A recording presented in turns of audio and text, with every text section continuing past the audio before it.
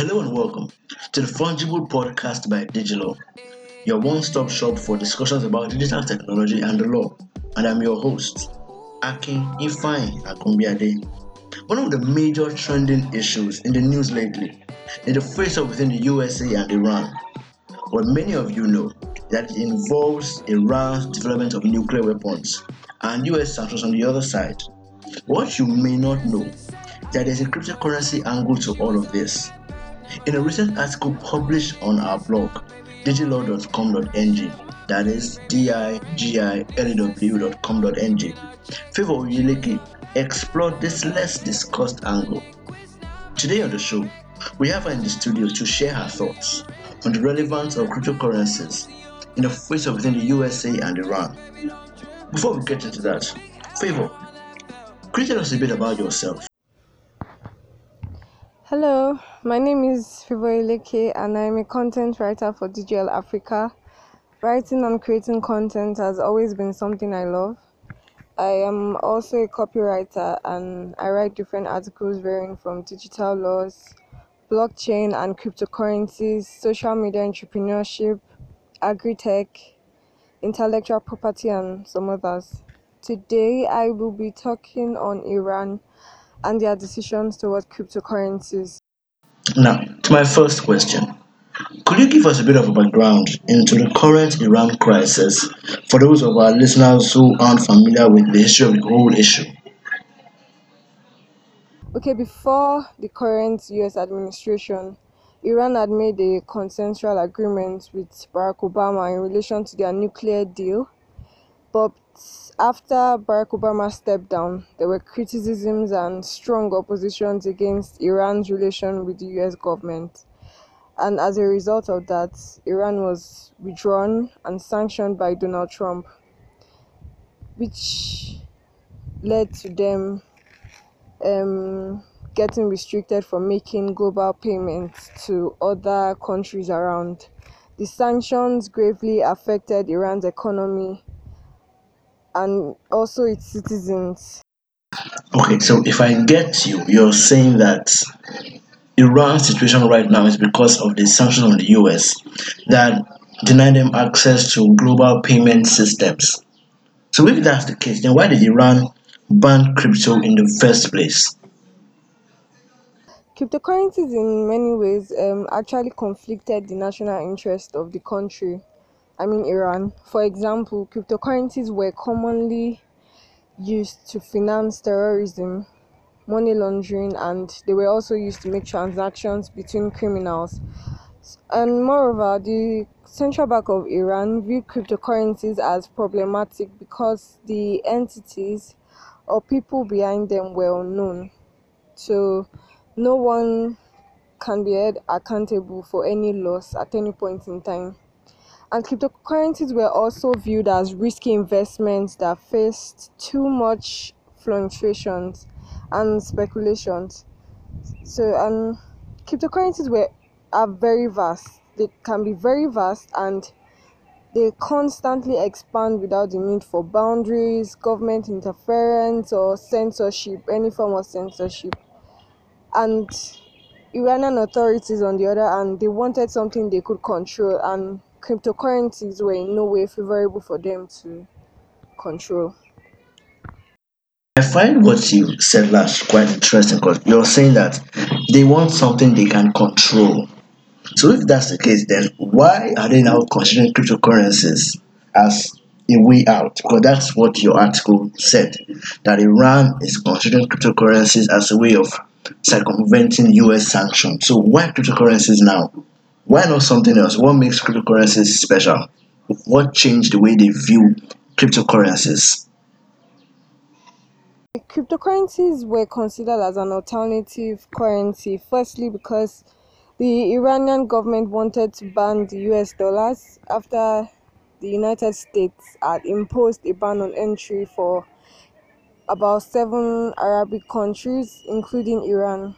But now, Iranian authorities see the use of cryptocurrency as a potential opportunity to challenge exertion of extra territorial restrictions.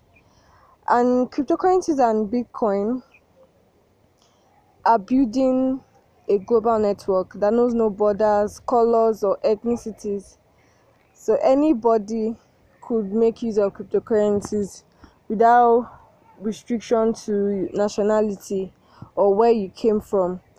And because of this, if the ban on cryptocurrencies is sustained in Iran, if it was sustained till now, Iran will basically be downgrading their exchange systems, applications to only the fiat currency, that is real. So they'll be limiting their exchange systems and applications for use in financial institutions and citizens in the economy, which will be no good for them in any way, considering the reimposed sanctions, or rather economic war they are facing with the US government currently. With that said, now how does Iran plan to go about using cryptocurrencies to circumvent US sanctions? The Central Bank of Iran is introducing an independent real-backed cryptocurrency to expand digital banking operations, and Iran's top banks have launched like a gold-backed cryptocurrency to sell their bad assets and generate liquidity. Also, there has been an establishment of a set of proposed regulations called the version 0.0 framework. So the version 0.0 framework is infused to replace the ban on cryptocurrencies in Iran by encouraging the use of Bitcoin, initial coin offerings, tokens, cryptocurrency wallets, and many more. I have to go back to the question I asked you earlier about the ban on cryptocurrencies. Now, you told us they want to introduce ICOs, crypto wallets, and all of that sounds really innovative, really good. But the fact is, there is still a ban on crypto in Iran. And on the other hand, they are considering all these things you've said as a way of circumventing US sanctions. So, how do we reconcile these two opposing facts? Judging based on the journey Iran has experienced from the reimposed sanctions, its economic instability that followed, and Iran's courageous decision to to explore cryptocurrencies regardless of its cons. I'll say that these two matters can easily be reconciled. They are kind of understandable if we are looking at Iran's point of view. The fact that Iran is adopting cryptocurrencies in the local community but not for global payments proves that the country is just being meticulous. I would say they are just being meticulous about the decisions they make and the results that will come from such decisions. It shows that Iran is pretty much concerned about the state of their economy, and they are taking proactive steps to ensure they get through this phase of economic war. And in fact, the restriction in the use of cryptocurrencies would most likely check the risks that comes with cryptocurrencies while challenging exertion of extraterritorial restrictions at the same time. And I believe it will also help to ensure that the value of Iran's national currency, that is the real, increases positively. So it will help to ensure that the economic value of Iran's fiat currency, the real, consistently increases. Earlier, you said Iran wants to introduce cryptocurrencies through something known as the version 0.0 framework. Now, could you tell us a bit more about this framework? What features it provides and what does it provide for cryptocurrencies in Iran? Yes, in fact, there are some few interesting features. First of all, the version 0.0 framework actually recognizes the importance of cryptocurrencies, which is why it encourages the use of it is encouraging the use of Bitcoin, initial coin offerings, tokens, um, cryptocurrency wallets, cryptocurrency exchange bureaus, and also mining cryptocurrencies.